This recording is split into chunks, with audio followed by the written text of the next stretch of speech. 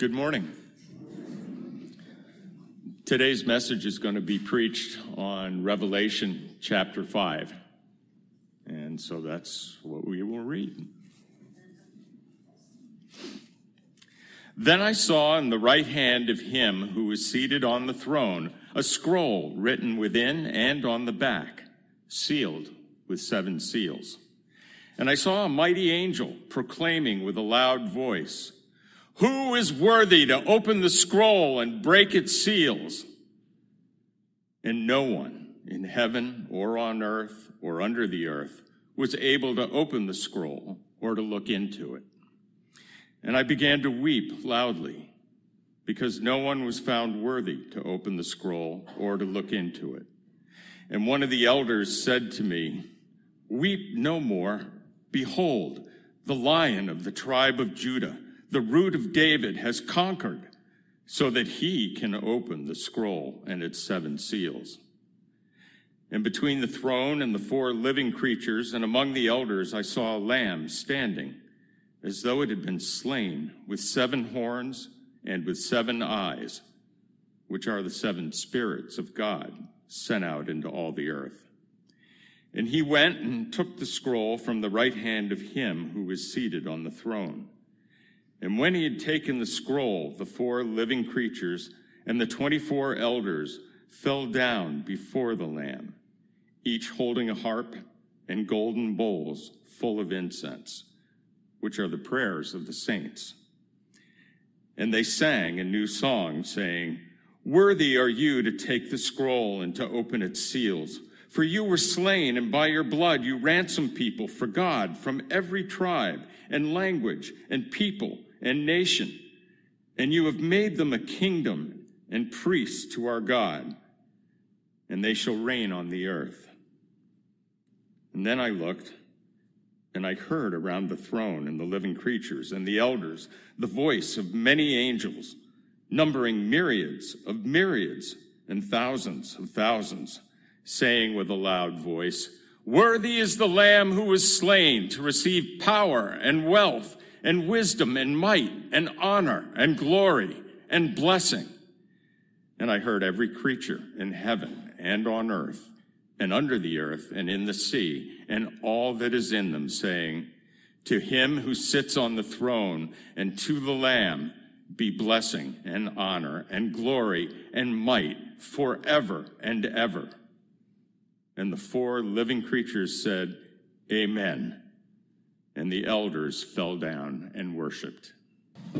Well, it is good to be back with you here after a couple weeks, 10 days out over in Israel. Had a great time, and consider myself very blessed now to be able to have these mental images of these towns and places that I read so often throughout the scriptures and get to preach about. So you get to hopefully, probably, whether you want it or not, you're going to indulge in some of my, different analogies that come from these places around town. I did take a few pictures. I thought I'd show you.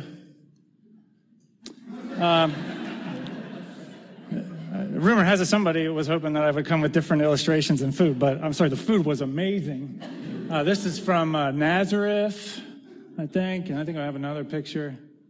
Yeah, this is from Tiberias, I believe. Do I have another one in there? Oh, yeah, this is from along the Dead Sea, I believe. I think there's one more. Oh, and then there's Bob and Corey. I put this picture in here because Bob and Corey travel all the way to Israel to eat a hot dog. You see that? Just so you know. Anyway, all right. Yeah, I'd love to show more pictures and just take this whole time to have a slideshow, but we had to give time to Beth this morning, and so I can't do that. We'll do that some other time.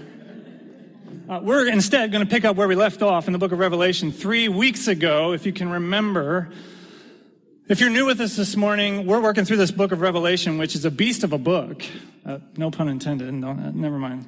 Probably shouldn't use that word. But it's this wonderful book, and it just happens to be the most symbolic book, arguably, in all of the scriptures.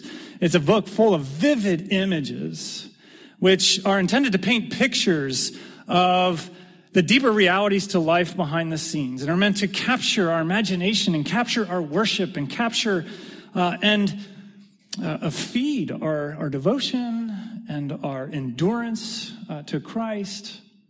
And so we're working our way through this, and we left off in chapter 4 3 weeks ago, which is this glorious scene in the throne room of heaven. And there in the throne room of heaven, you've got these circles of creatures and living elders who are gathered around the throne, and they're all shouting praise to the one who is seated on the throne, saying, "Holy, holy, holy." Literally meaning there is no one or no thing, there is nothing like you in all of creation. You who was and who is yet to come. And worthy are you of all honor and glory and praise. Remember that 3 weeks ago? And so the question that we just kind of left off with is, okay, how are you doing keeping the center the center? How are you doing entering into the circles and joining the choir around the one on the throne and giving your life in worship and praise and service to this God? And so this week in chapter 5, that scene continues. It's not a new scene. It's all one scene here. And what happens in chapter 5 is that Jesus moves into the center. And now the praises and the songs from all the creatures in heaven and on earth now are directed both to the one on the throne and to the Lamb, to Jesus himself. And you could say we're going to be left with the same question we were left with last time. How is it going? Putting not only God, but also his Lamb at the center and living your life in worship of him. Okay, but before we get there and ask that question, there's two other things we're going to cover. There's a little bit of drama that comes into this chapter. And there's a little bit of a twist to that question. Or maybe not so much a twist, but a little bit of a poking and a prodding to that question of, are you submitted to this God and to this Lamb, and do you live your life out of him at the center? It's a little bit more difficult of a question this week, but we'll get there when we get there. First of all, let's talk about the drama. There's some drama in chapter 5. And maybe the best way to get at the drama of chapter 5 is to ask the simple question, John, why all the tears? Why the loud weeping? I think I've mentioned a couple times, I grew up in a house of all guys, had two other brothers, just my poor mom in there with all of us guys. We weren't a very emotional bunch or whatever, and so now I live in a house with predominantly all women, got 3 teenage daughters, and George and the pure little Jeffrey down there. So sometimes, on very rare occasion, there is emotion in the house that I don't fully understand. Very rare. And so some of you maybe, could see John here weeping and weeping loudly, it says. And so you may be left with, John, why all the emotion here? Why all the tears? All right, and so to get at that, we got to go back and just remember one thing from chapter 4. Remember when they are saying, worthy are you to receive all power and glory and honor, the one who's seated on the throne. Do you remember the because? Worthy are you to receive all power and glory and honor because you created all things, and by your will they exist and were created. Right? It's this great song of praise to the one on the throne because he's the great creator of all things. He's the one in this spontaneous act of pure joy and love, created the world and then flooded it with life. Okay, but so the thing is, there's work left to be done in this creation.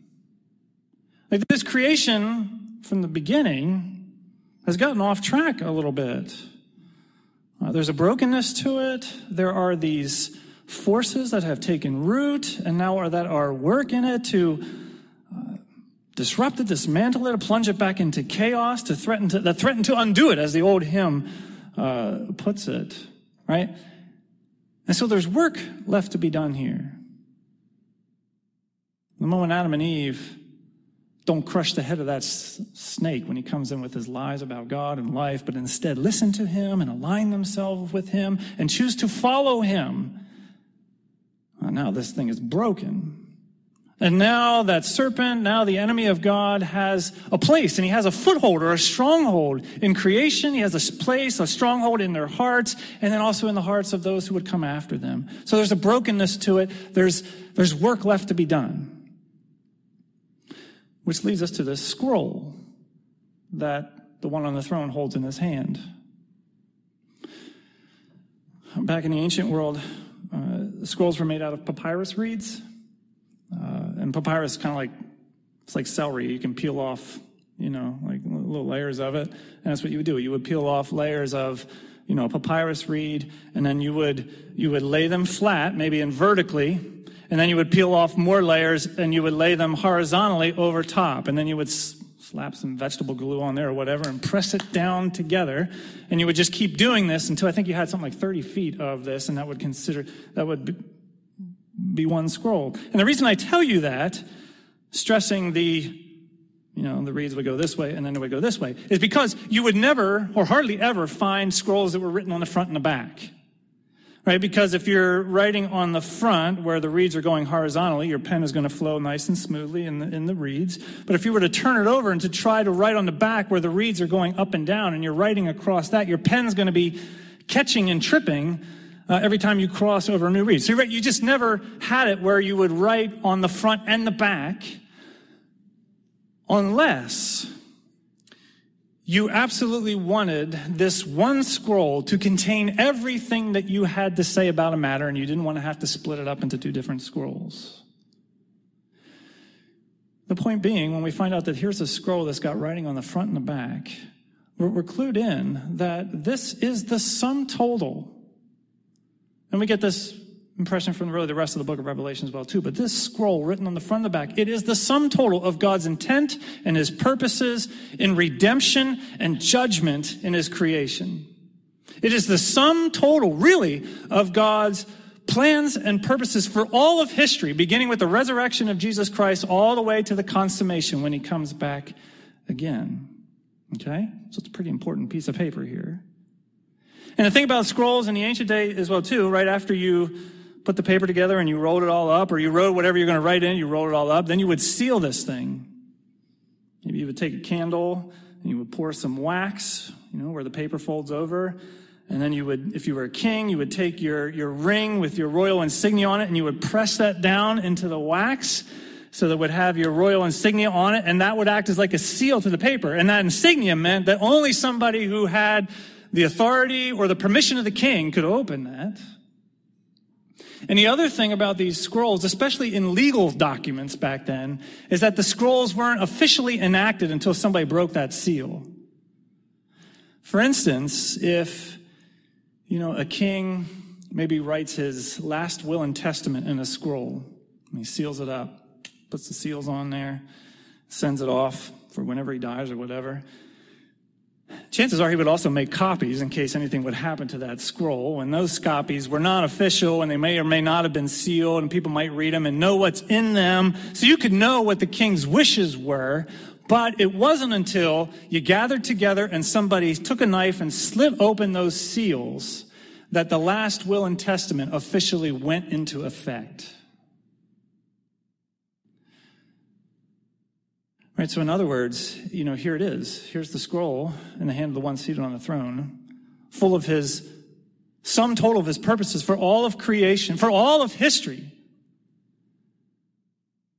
Not opened yet. But so here comes the question. Here comes the question from the angel. Who is worthy to open these scrolls, or open these seals and unroll the scroll? And there's dead silence. Angel looks in heaven, he looks on the earth, he looks under the earth. Nobody is worthy. And John weeps. And he weeps loudly. Part of the reason that he's weeping, it could be, is maybe he's realizing how far humanity has fallen. Because it was humanity that was created in the image of God and was charged to fill his creation and to subdue it and to have dominion over it. It was humanity that was supposed to rule on God's behalf and to execute God's purposes and his intentions for his creation.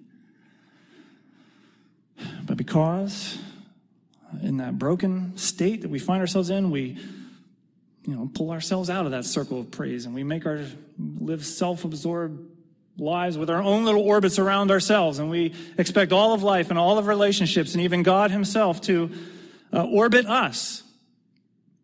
And instead of giving all power and honor and glory to God, we want the glory and we want the honor and we want the power. And so as a result of that, nobody is worthy to open these scrolls. And so John weeps. But actually, the bigger reason why he weeps is because if nobody opens those scrolls, it doesn't happen. That's the point. That's the picture here. If there's nobody worthy to come and open those scrolls, right, then this redemption of his creation, this judgment of things that are not right and removal of them from his creation, that never happens. If there's nobody worthy to open the scroll, then the vindication of his brothers and sisters, the church around the world, which is suffering hardship and persecution now for so long, if nobody can open those scrolls, that vindication never comes. Or if nobody is available to open those scrolls, then all that John has done, all of his labor, all of his toil, all of his tears, and now his own tribulation as he suffers in prison is all for nothing because God's purposes never are going to come to fruition. Now do you see why he weeps? Permit me 1 second just to make a theological point here. A little bit of not a pet peeve, but just a nuanced point here.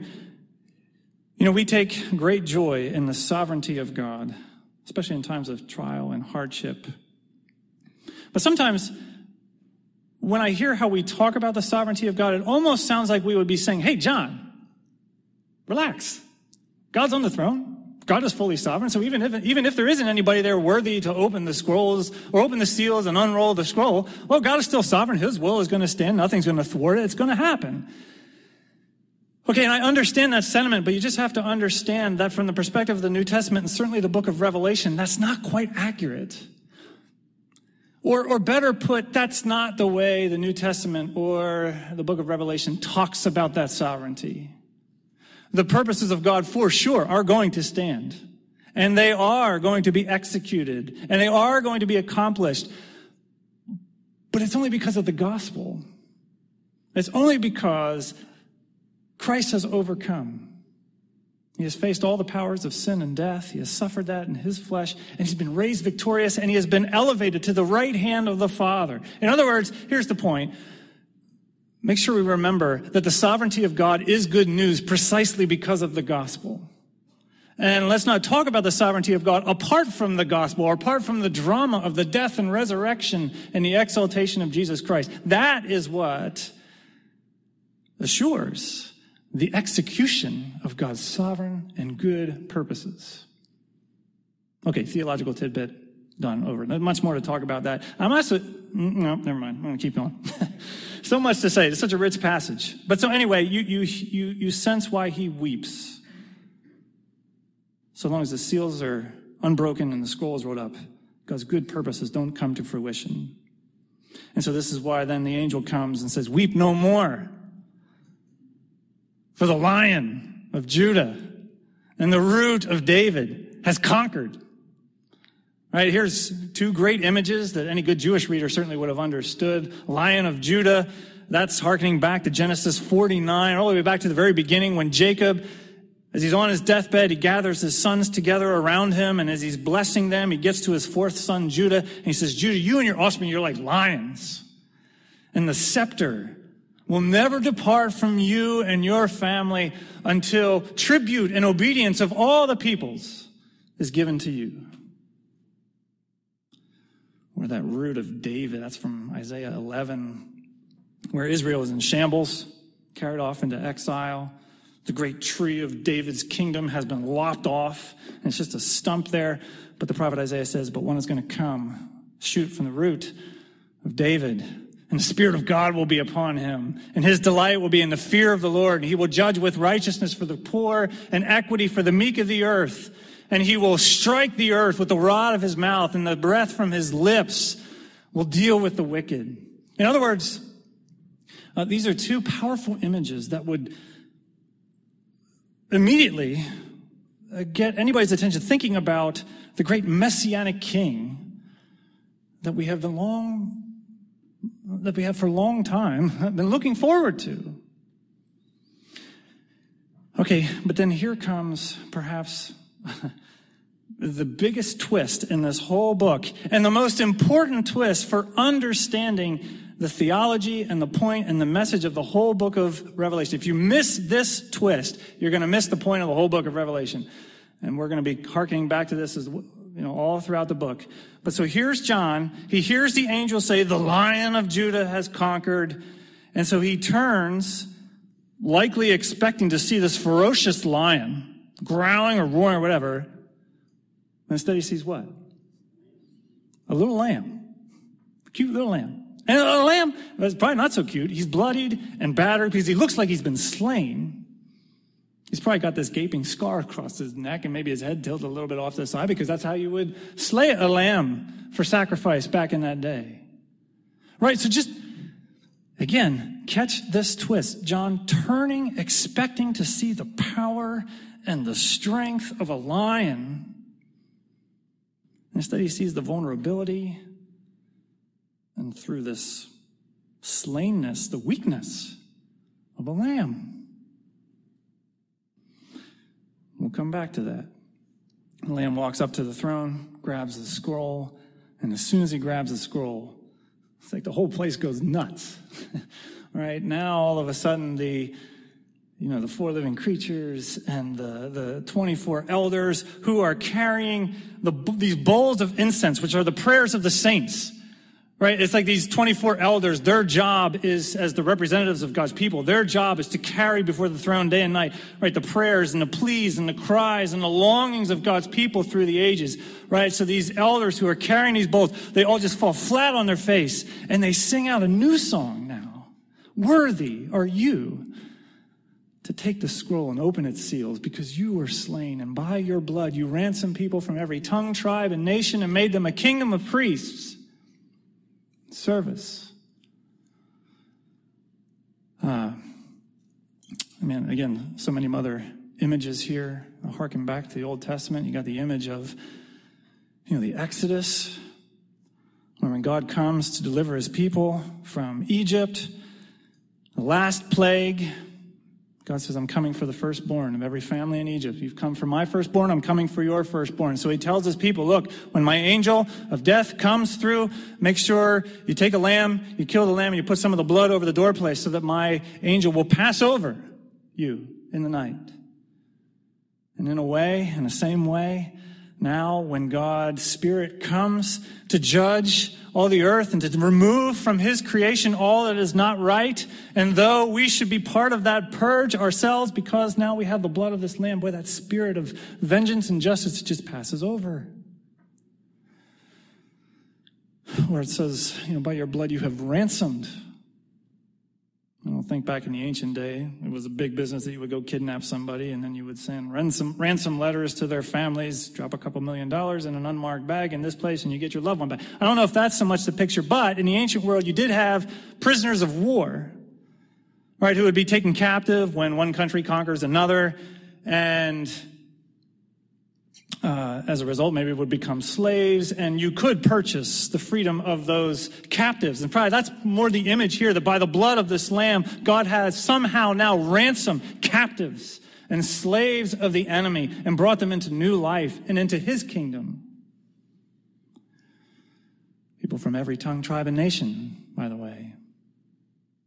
One more picture, a couple more pictures for you here.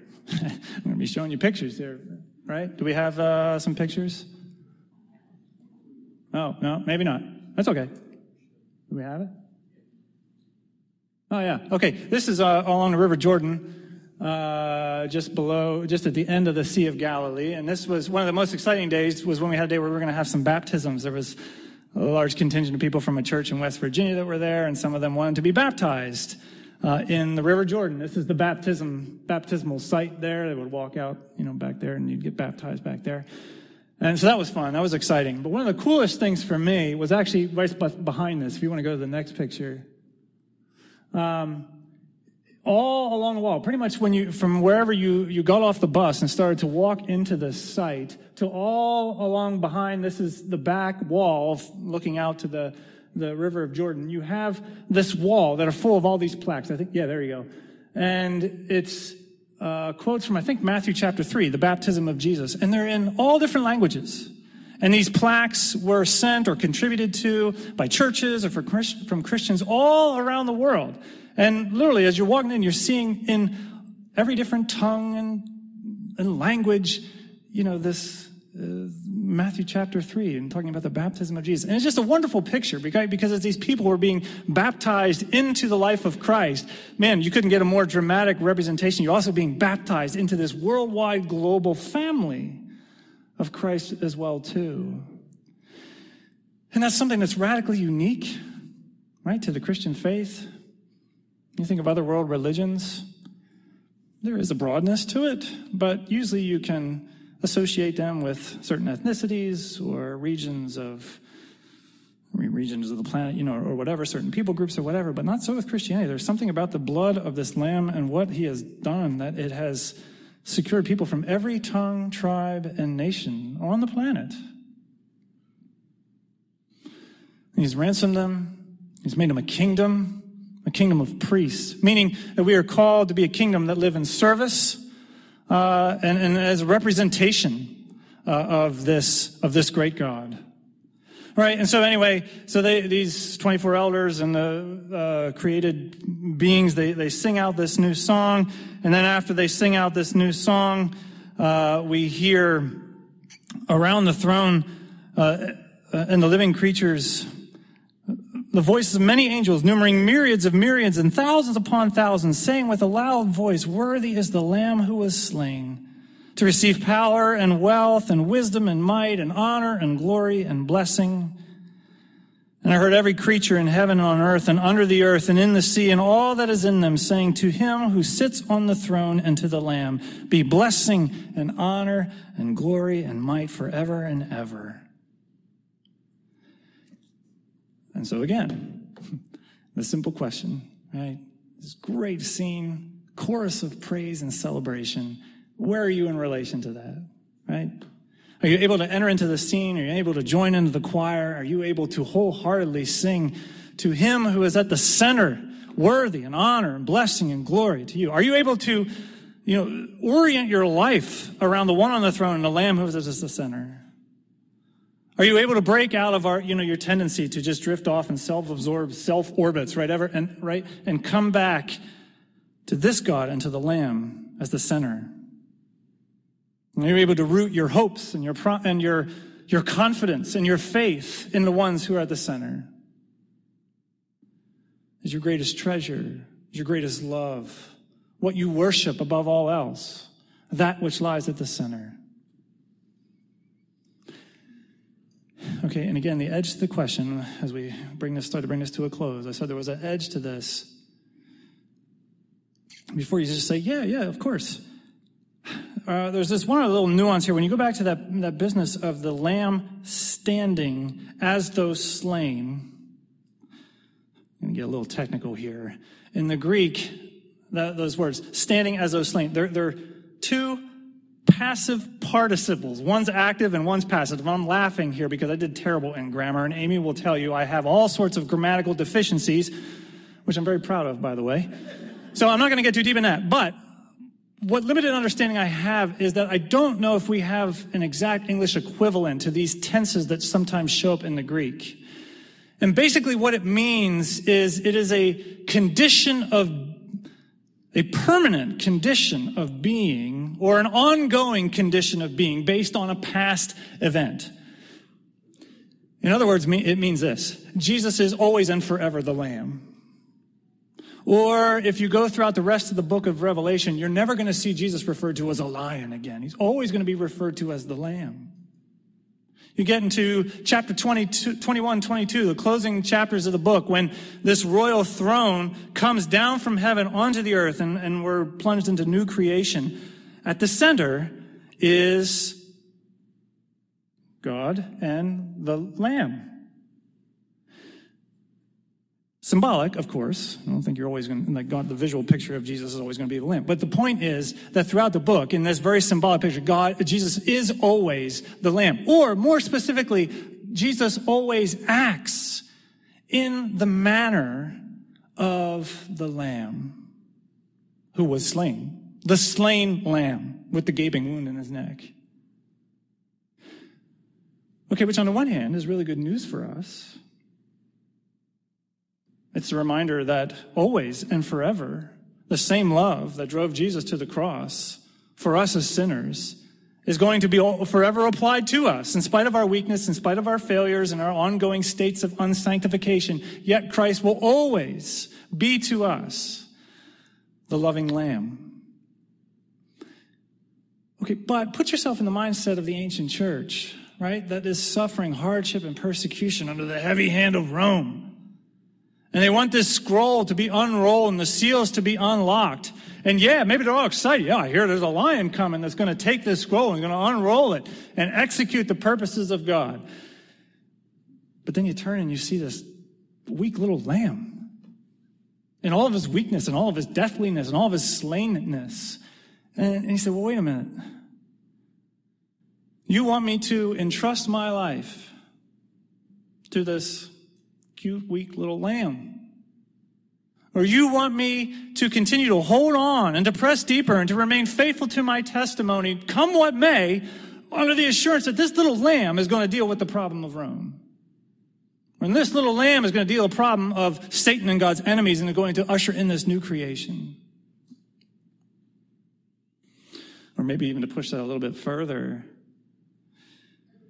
not only is Jesus throughout the book acting lamb-like, but this is also what it means to be part of his kingdom, and to be his royal priesthood, to be his representatives, is that the church too is called to live lamb-like. You're going to find numerous places throughout the book.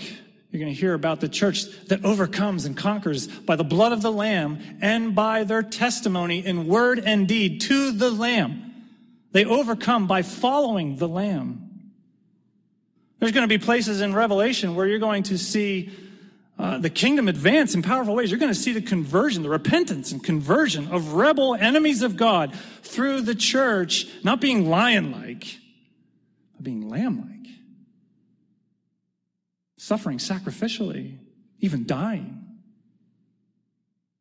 And we're going to talk a lot more about that the more we go into the book. But I would just say here, certainly that's counterintuitive. We tend to think you want something done. You want to see kingdoms advance. You got to be like a lion. You got to be bold. You got to be ferocious. You got to be powerful. You got to grab power by the neck and just run with it. But this scroll is unrolled. And these seals are broken. And God's intentions for his creation, the conversion of the nations, the healing of his people comes through one who acts like a lamb. One more picture. Do we have it? Maybe? Yeah, there we go. This actually wasn't my picture. I had to pull it off the internet. We drove past this in Bethlehem. It was painted on the side of a auto shop. We were driving in the bus. We were going past, and I caught it real quick. And it caught my eye because I actually know some of you might know this is a piece of art, if you want to call it that. Well, I don't know, by one of the world's greatest or most famous graffiti artists, Banksy. He's a British graffiti artist. It's called Love is in the Air. And it's a poignant picture in Bethlehem, right? This guy has grabbed this, flower, throw it in like a riot, right? Because Bethlehem sits on the border of the West Bank, which is technically, it is Palestinian territory, right? But it's also right in the border of Jerusalem, the city of Israel. And so, and Bethlehem has this, it's got a pretty sizable wall around most parts of Bethlehem. You have to pass through this wall to get from the West Bank to Jerusalem. And part of the reason the wall is there is to keep unapproved Palestinians from going into Jerusalem and keeping unapproved Israelis from going into the West Bank. And so when our bus went through the checkpoint, I don't know, whatever it was, we had to stop, and one of the guards had to come onto the bus, and we were all supposed to wave our passports so that we could see, well, okay, we have permission to go through. In other words, Bethlehem happens to be one of those places around this wall where sometimes little skirmishes will break out, whenever there's tension between Israeli and Palestinian folks and things. And I was talking to some people. Oh, never mind. We're running out of time. I'll share that conversation with you some other time. But the point is, it can sometimes be a tense town, and so it's a poignant picture to see this picture of a guy in riot, whatever pose, but casting a bouquet of flowers, right? Because you can catch this, Banksy's right pacifist leanings, whatever, if you will, but it just looks kind of silly. Oh, like that's going to accomplish anything, throwing a bouquet of flowers. The other reason it's poignant, though, is because it's in Bethlehem. And Bethlehem is the place where a bunch of angels came to a group of shepherds out in the field one day and said, hey, fear not, for we bring you glad tidings of great joy. For unto you is born this day in the city of David, in Bethlehem, a Savior who is Christ the Lord. Unto you is born this day the Messiah King. Oh, by the way, he's a helpless little baby born to some poor peasant family. And you'll find him in a feeding trough in the animal quarters of another likely peasant house in the town of Nazareth. And this baby's soon going to have to flee to Egypt with his family because, the powers that be want him dead. This baby's going to grow up and he's going to know all too well what it means to live in poverty and rejection and abuse and betrayal. And this baby's going to grow up and one day set his sights towards Jerusalem and head into Jerusalem knowing that once he gets there, the high priests and the rulers that be are just waiting for him to put him to death, and yet he's going there because of his love for his people and for his obedience to the Father. And it's going to be that death, that sacrificial laying down of his life and his subsequent victory 3 days later, which is going to explode onto the scene, the greatest kingdom advancement the world's ever known, and begin this great project of bringing in people from every tongue, tribe, and nation to this great renewal operation. And so even though it's counterintuitive to see a lamb instead of a lion, to think that's going to accomplish anything, we should know from the biblical stories exactly how it happens. And it's because this lamb was slain that now all the host of heaven and the earth and under the earth come together and say, worthy, worthy, worthy are you to receive honor and glory and power and might. Last thing, I promise. Then there's so much in this, but then the elders all fall down, and the four living creatures, they say, Amen. It was Justin Martyr in his early apology for the Christian church, I think like just a few years after Revelation was written. He says, the church, when they gather for worship and after their prayers, they always end with a hearty amen. And the word that he uses there is really a sort of it means like a raucous yes, or a celebratory note of applause. And like some of the subsequent generations, that word amen, it's actually a Hebrew word, and some subsequent generations wanted to replace that word with maybe a Greek word or a Latin word, but they couldn't quite find the word that would express the same thing, right? We had words that conveyed the notion of that which is not false. Like, no, that doesn't convey it. Or we have a word that means would that it would be so. Like, no, that's not what amen means either. And so they just said, well, we're just going to keep saying amen. And we still, to this day, have not found a better word, right? It's this word that declares boldly, yes, that all the promises and all the words of God have their yes and amen in this Jesus Christ. That because this Lamb has conquered and triumphed, we can say with full certainty, yes and amen, that one day all of God's people will be fully healed and restored and live in resurrection life to the full. Because this Lamb has triumphed, we can say yes and amen, knowing that one day God will come and judge and make all things right. Because this Lamb has conquered, we can say yes and amen, that one day this whole world will be plunged into new creation. And one day, because of this Lamb, we will gather with all the saints and with all the host of heaven and every living creature, and we will join this wonderful celebration saying, worthy, worthy, worthy are you, because you were slain, because of what you have done. Amen. And it's that amen. Enjoying that course, I think that will enable us to live more lamb-like. Right? When we exalt him at the center and we see all that he is and all that he's done, that's what enables us to live that counterintuitive lamb-like life as good priests of his kingdom. And so we pray that God would lead us in that yes and in that amen, so that in all things he might receive honor and glory and his kingdom would advance in and through us. In the name of the Father and the Son and the Holy Spirit we ask. Amen.